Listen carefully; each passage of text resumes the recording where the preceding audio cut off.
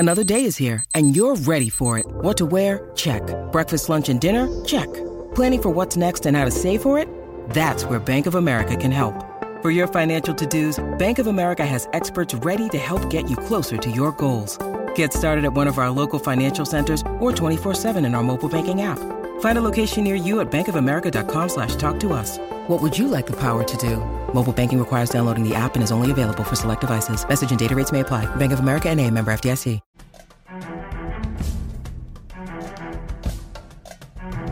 Welcome back, ladies and gentlemen, to Hard Knocks, Miami Dolphins edition by Story Archives. I'm your host, Mario Busto, back here with episode 5. This is going to be a solo pod. My fellow comrade and guest, Christopher Romero, will not be on this particular podcast because I've got a crazy busy Christmas schedule coming up this week and a crazy recording schedule as we look to take a few days off into next week. But we're back, so this is going to be kind of more monologue style with my quick hit notes from this episode of what I particularly enjoyed from this one and what this means looking forward for the Dolphins as we head into this Christmas Eve game against the Cowboys. So episode 5, obviously we're bouncing back from a very disappointing Titans loss, which I feel a little bit better about after seeing the Eagles blow a lead to the Seahawks on I think it was a 10-play, 92-yard drive on Monday night. So we're not the only team blowing games in primetime. And the Cowboys just got smacked down by the Bills, who look more and more terrifying each week and unbeatable when playing in Buffalo, at least right now. Earlier in the season, not so much. But yeah, we've got a primetime matchup, 4:25, Dolphins-Cowboys. Neither team has played well against... There's different classes of teams in the NFL. All right, coming from an observer such as myself, and I think there's just different tiers, right? You have the Niners tier. I think they're right now currently in a tier by themselves. I would say underneath that tier, you got the Chiefs, the Eagles, the Bills, the way they're playing right now. And before this, I would say also the Cowboys and the Dolphins. The only thing about the Cowboys and the Dolphins is that neither team, and by the way, I hate this narrative, but it's just the truth. Neither team has played well against winning teams, except for the Cowboys beating the Eagles earlier in the year, if I'm not mistaken. The Dolphins have lost to the Eagles at Philly, KC in Germany, and the Bills. But the only one of those losses that was a smackdown was against the Bills at Buffalo. At home against the Bills, historically, we've done well. We beat them last year at home. Tua was concussed the entire second half, and we still beat them. So they don't really... I think home field, home court really does sway that significantly in the AFC. And the NFC is just top-heavy. It's really Niners, Eagles, Cowboys. That's the top of the NFC. Everyone else over there, not really concerned about them at all. It'll be interesting to see Niners and Ravens on Monday Night Football. I'll be rooting for the Niners in that one because we're competing right now. The Dolphins are competing with the Ravens for the top seed in the AFC. But we got an interesting scenario playing out, right? You got the Dolphins who are going to be playing the Cowboys Sunday, right? So it'll be a battle for which team is going to beat the team with the winning record, right? Cowboys just got slaughtered by the Bills, so they'll be fired up. And the Dolphins have the Bills at home. We got the Ravens at Ravens, and we got the Bills to end the season here, which, if you're the Fins, you win 2 out of the next 3, you guarantee yourself the AFC East and potentially the 1 seed. Well, you don't guarantee the 1 seed, but you put yourself in a decent position for it. If you win out, you guarantee the 1 seed because that means you're beating the Ravens, right? And that gives you the tiebreaker over the Ravens. So we control our own destiny, and I'm going to say we. I know that's a reporter faux pas, but I'm not a reporter, so F it.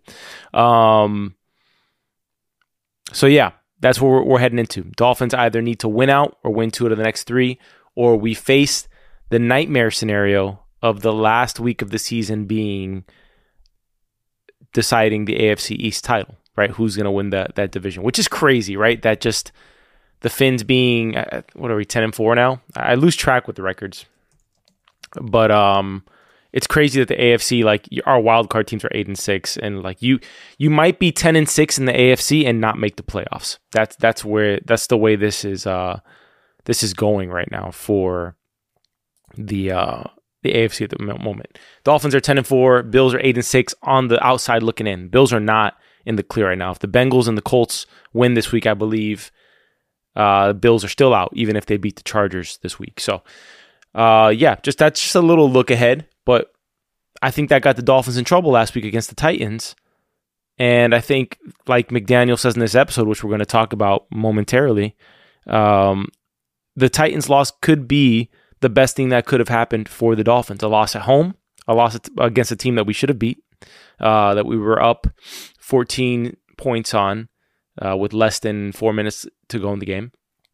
And I think what McDaniel wanted to occur happened against the Jets, but the true test will be against these top contending teams that we're facing to end the season, right? So that'll be the true test of being able to bounce back from that. And I think huge for the Finns to be able to take a win like that against a team that's a so-called contender and get the monkey off your back and know that you can compete with the best of them in the league. So just putting it to the test. I was listening to a segment from Peter Schrager on the NFL Network, as well as Kyle Brandt, who's a big Miami Dolphins hater. I don't care what he says. That guy hates the Dolphins.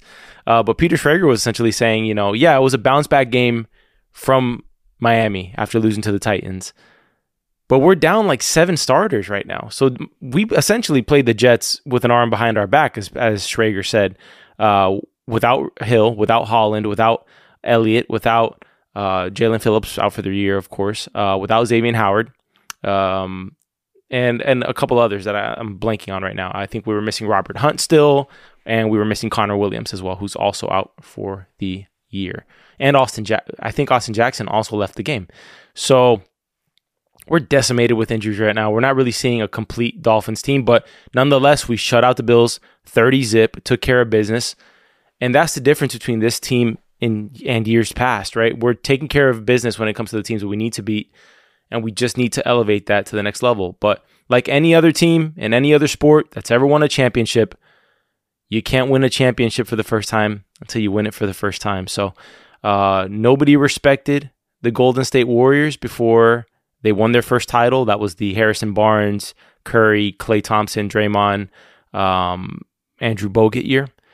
You can't win it until you just do it. So you got to face this adversity. You got to go through it, as McDaniel says. And I think that's really the difference maker between teams that are great and teams that are not. Can you bounce back from that adversity and use it for you and make it a positive, or will you allow it to become a negative? And I thought that was essentially the theme of the episode, and the entire team was fired up, starting with McDaniel and then trickling down to all the team leaders, right? Because there's something about McDaniel's speeches, and at least the way the Hard Knocks cameras are capturing these guys in the room, you don't really know how they're receiving this message, how they're receiving his speech. You don't know if they're internalizing it, if they're receiving it well, because it feels half the time that he's kind of talking to a wall. At least that's what it looks like from a storytelling perspective, looking at it on screen. But Bradley Chubb came out, best game of the year. Okay, D-line played big, humbled Zach Wilson after a loss, to the point where Aaron Rodgers ain't coming back this year. I mean, you're not coming back to play behind that offensive line, no matter what. And I don't think it's even fair to judge Zach Wilson, really, for how bad and how poorly he played this week. Because if you're running for your life, I mean, we've seen, if you're a Dolphins fan, we've made Tom Brady look like that a couple of times when we used to have like Jason Taylor down here. Like any great quarterback, and I'm not saying Zach Wilson's great, will look terrible if they're being pressured on every single drop back. I mean, even Patrick Mahomes looks human when you take him away from Arrowhead and you put pressure on him. So no quarterback is immune to that situation. You need time to throw, period, end of day. And interesting enough, it felt like the Dolphins game planned completely around giving Tua quick options. We threw more wide receiver screens. We were throwing more horizontally than I've ever seen the Dolphins before. In fact, so much so that, I mean, I was shocked when we had the Jalen Waddle, pretty much 60-yard bomb for the one-play drive there. But nonetheless, you love to see it. We executed. It felt like a game plan that was just about securing a victory. We didn't get too fancy with it. We wanted to keep the Jets honest. They knew we had a decimated O-line. Eichenberg played good. We played good considering how down we are in terms of the injuries, and nobody really talks about that enough. So we got to see that up against the Cowboys' dominant front line, and we got to see that against, I mean, they have an altogether better defense than the Jets, even though the Jets are a tough defense to play against as well. But yeah, you love to see it despite Tyreek being out the entire game, which was, for a Fins fan, the little short doses we've seen without Tyreek have been concerning, but this week showed we can get it done if we commit to the run game. And Waddle is he's a wide receiver one on almost any other team in the league. And that just shows the greatness of Tyreek, and also shows the greatness of Waddle to know that the defense is isolating on you for the most part, right? And you're still able to pull off a game like that. I think he had over 150 yards, so that's crazy. All right, let's get into it. I loved McDaniel's response after the Titans loss. If you don't know much about McDaniel, this dude wakes up not even at the crack of dawn. He wakes up like 3 hours before dawn. And he's there Monday night. That game's ending at, if I had to guess, past 10 p.m. He's in the office at 4 a.m. I don't think that guy went home. I think he went straight to his office and went straight to watching the tape so that this thing does not happen again. Because he also took blame, as a good leader does. They're accountable towards their game plan, and he put his hand up first in terms of it being a bad game plan against the Titans. So kudos to him. I love seeing Butch Berry, the O-line coach, also there with him. Lord knows who else was in that building. But I like the fact that this team's not about celebrating these wins, even after beating the Jets 30-zip. He's saying this is not celly time. This is not celebration time. This is get to business time. All right. 3 games to end the year. You're fighting for the 1 seed. You're still fighting for the AFC East team because the Bills are playing with reckless abandon right now. They're playing as a team with everything to lose. Because if the Bills lose one more game, let's just put a scenario. They lose one more game and we beat them at the end of the year. They're out of the playoffs, which I would love that. I would love to end their playoff hopes at the end of the season. Bills commenters, deal with it. But respect. You guys are balling out right now. Okay. So McDaniel, game planning 4 a.m., listening to Eminem on his Evil Villain comeback tour. We got the little bit of, if you're not a Miami local, you don't know about this, but we have this elementary school teacher named Mary Martinez who teaches out of Pinecrest. And she has this bit where after the Dolphins win or lose, she does these fun games. We'll hand out like no homework passes if the Dolphins win. So she seems like the kind of elementary school teacher you wanted when you were a kid. So I love that. It is looking unlikely that Hill's going to be able to break that 2,000-yard record, which really makes me sad, to be honest, because 3 games left. He needs about 492 yards, if I'm not mistaken. Dude's going to have to bust out like 200-plus yard games to have a chance in the last game of the season. So it's possible with Reek, but let's see. And I think Reek's all about Super Bowls. I think he would care about the record, but if you asked him, hey, Super Bowl or the 2,000-yard record, he's taking the ring. And that's just the kind of guy he is. And, funny enough, I think the outward perspective on Hill, at least speaking for myself, is that he's kind of, he's not a diva, and he's a worker. He ain't no diva like some other wide receivers in the past. He's not a diva. He's not someone who wants all the spotlight on him. That dude's just a baller. And when you see him behind the scenes and you see how he invests in his teammates, and even if he's not playing, he's engaged in the sideline, he's coaching up his teammates, he's passing on the things he's seeing in the wide receiver room.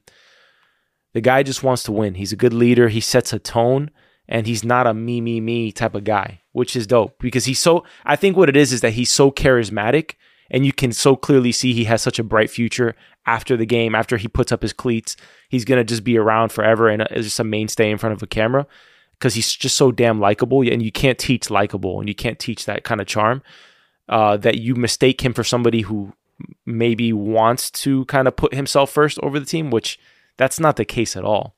It just happens to be that he's a team guy first, he's a team win first, and also happens to be hella charismatic, has the best celebrations, and is the fastest dude in the league, and lets people know and believes it, right? But he's a badass. I mean, he's probably the most fun Dolphins player I've watched. He's up there with the GOATs, man, with the Ricky Williams, those types, like that. You just watch him and it's just special. You know what you're watching Sunday to Sunday is special. So that's my soapbox for Tyreek this Sunday, even though we missed him dearly. But I thought it was good. I thought it was good for the team to see, hey, we can win without him too. Because you need to, bro, because there's no guarantee that you're going to have a healthy team come January. And we're already not healthy, so let's get it done as we need to. Everyone's decimated out there in the league right now. Wilkins and Zach Sealer, possibly the bromance of the century. I knew it was a bromance. I didn't know it was to the extent of pretty much having Zach Brown band duets on the sideline throughout the game. I love the bit about Sealer because they have super contrasting journeys, right? You got Wilkins, who went to Clemson. You got Sealer, who came from D2. And you have this story of just how Sealer used to live in an RV because he didn't know if he was going to be cut from a team. And so he was kind of adapting with the situation he was in, right? And great wife. I mean, I'm blanking on her name right now, but just absolute rock star of a support system he has from his family. And just how down she is for that movement. She was talking about how she loved the RV life, which is it's just a refreshing story, man. And the cool thing about Sealer is that you're seeing him like really settle into a groove, really settle into a comfort zone. And I think for guys who have really had to grind it out in the league and get those contracts, which Steelers extended for 3 years, he's like kind of like the Van Ginkel type, right? Like those guys are already hard workers. You don't got to teach that. And you give them like that kind of stability of knowing that they're going to be in a place and they're just going to become fan favorites immediately. Like Sealer's little bit of moving pre-snap, which was a bullshit call in the Titans game when they called that late. That stuff has become iconic to the point we better see that in Madden. Like that's just a player quirk that he has. Like he's strategic as hell. And Wilkins probably giving Zach Wilson PTSD nightmares, just screaming at him the entire game. Love it, man. You love that energy. Wilkins is more chaotic. Sealer's more of, steady. But yeah, man. I love how Wilkins is also the first guy out there whenever there's an offensive touchdown. He's always somehow involved in the celebration. And I'm just always wondering how he's getting out there that fast. But, the only thing I don't like about Wilkins is that he's a Boston fan. And when the Heat were playing the Celtics, he had some Celtics-colored sneakers on. And we need a full Miami conversion out of you, Christian. Love you, bro. But Boston sports down here, All right. We got a Braxton Berrios feature. They really isolated a lot on Braxton in terms of the TikTok aspect, which I didn't think, was entirely fair to just make that the whole feature on that. But was really a cool tidbit because I knew nothing about his personal life other than he's a former Cane and also was a homer before. So he was a lifelong Dolphins fan. That I knew. I didn't know about, I didn't know who his girlfriend was, Alex Earl, before, but she's TikTok famous. And I thought that was a neat bit. I was laughing my head off at the eyebrow debate post-credits in this episode of all the guys pretending to be, all of them half macho, half admitting that they pluck their eyebrows or their girls pluck their eyebrows.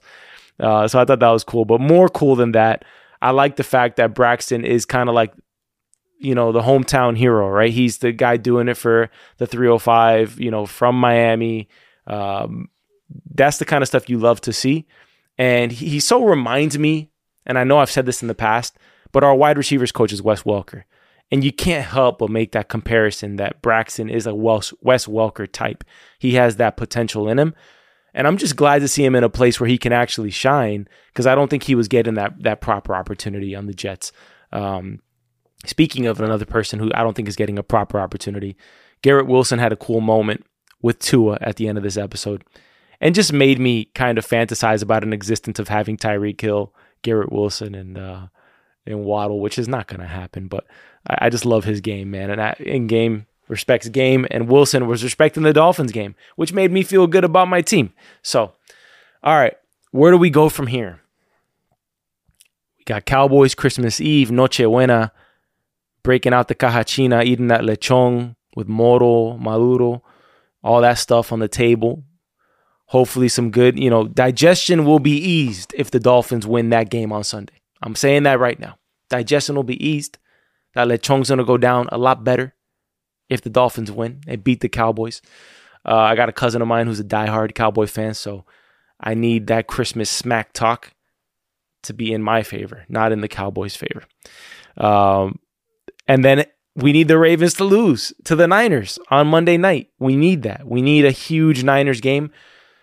If I had to rank my top 3 teams, and I'm just going to put this out there, besides the Dolphins are one, obviously. They always have been, even in our losing years. This is not a recent fanhood. This is a tortured fanhood that's being redeemed by the McDaniel era. But it's Dolphins, Cowboys, Niners. Those are my top 3 teams. If my Dolphins are out, I'm rooting for those 2 teams wherever they're at, unless they're playing each other, at which case-by-case basis, usually I'm going with the Cowboys. So no hate for them either. So only team I definitively hate right now, I don't even hate the Patriots right now because they're in the gutter, is the Bills. Those damn Bills, man. Yeah. All right. Playoff scenarios right now as they stand. And we could talk about this as a growing theme as the season goes on here because, like I said, like we've been saying, Hard Knocks will go on as long as the Dolphins are in the hunt, right? So if they're in the playoffs and they get to the conference championship, we'll have a Hard Knocks episode. If they get to the Super Bowl, we'll have a Hard Knocks episode. So we will have this as long as the Dolphins are intact. That being said, I got the feeling that HBO is also falling in love with the Dolphins. Why? Because Tony Romo, professed Josh Allen lover, yeah, he said something on Sunday which essentially was not even negative. It was Tua's bomb to Jalen Waddle. And he said, Tua, hey, Jim, Tua, they say he doesn't have a strong arm. That was a big arm throw to me, Jim. He said something like that. HBO went so far as to remove the front half of that line where he says, Jim, they say Tua doesn't have a strong arm. They took that bit out. So it's almost like HBO is putting on a bit of the, Tuanon hat, right? They're putting on a bit of the Dolphins love. So you love to see it. I'm going to go out on a limb and say we're the best Hard Knocks team that's ever been on Hard Knocks. Do I want this next year? Depends on the outcome of this season. Okay? If we win a Super Bowl, I'm good. I'm good with the one and done. We don't need to do Hard Knocks next year. But yeah, we'll see what happens. But right now, I think the playoff scenario is if the season ended today, Ravens would get the first round bye. They'd get the number 1 overall seed in the AFC. Okay? I'm not entirely convinced by the Ravens. The Jaguars blew that game on Sunday night. That should have been a Jaguars win. That was miscoaching, bad execution throughout the entire game by the Jaguars. I'm not even a Jaguars fan, although I like Trevor Lawrence. I like Doug Peterson. He was actually my favorite besides McDaniel. If we didn't get McDaniel for some reason, I wanted Peterson as our head coach. That's kind of where I was in that camp. But just they blew that game execution-wise. If they execute, they beat the Ravens on Sunday night. First round, we would get the Indianapolis Colts, okay? Because they are they're the worst wild card team. I think they're the 7th seed. However, there is a scenario that if the Dolphins stay in the 2nd seed and the Bills just sneak into the playoffs as the 7th seed, I don't know what would happen if they break into the playoffs. The Bills could be at the 7th seed. The Finns would have to face the Bills in the first round. I believe the way it would work after that is that we would have to face the winner of the Chiefs-Bengals, which let's just say it's going to be the Chiefs. And then we'd have to face, if the Ravens make it that far, the AFC Championship. Okay? So there is a hell road here where we could end up facing Bills, Chiefs, Ravens, and then the Super Bowl, of course, which is either going to be the Niners, Eagles, or Cowboys. I think that's almost certain. I would take that bet. I don't do sports gambling at this moment, but I would take that bet on those 3. So let's see what happens. I hope you enjoyed this episode. Join us next time. I want to wish you all a Merry Christmas and a Happy New Year. Okay? For everyone out there, Happy Holidays if you celebrate Hanukkah or whatever other holidays, Kwanzaa, whatever else is going on. But Merry Christmas to you all. Happy New Year. We'll see you before the new year. But I hope you enjoy this weekend with your family, your loved ones, your friends. If not, tune into this episode. You'll got an extended family here. that hopefully brings you some, at least some laughs or even some anger. If you're a Bills fan out there and you're just like pissed that this Dolphins fan is spouting off on YouTube, we can at least connect in that way. So, hope you enjoy it. Fins up. May we beat the Cowboys and just beat them back to Dallas. I don't want a close game, man. I like boring games for my teams. I don't want close games in the fourth quarter. I want 42-10. That's what I'm looking for. That's the greatest game on earth when we're whooping a team. I don't want close games for my loved teams, right? So, all right. Thanks for tuning in, y'all. We are going to be back again this week for other coverage of other shows.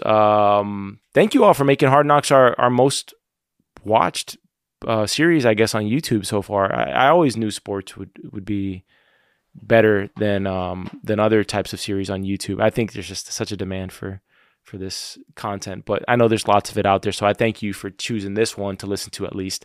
Or if you're like me and your algorithm's just all Miami Dolphins on YouTube, then this is just among the many you listen to. But we're also covering For All Mankind. We cover TV shows. That's sort of our bread and butter around here on Story Archives.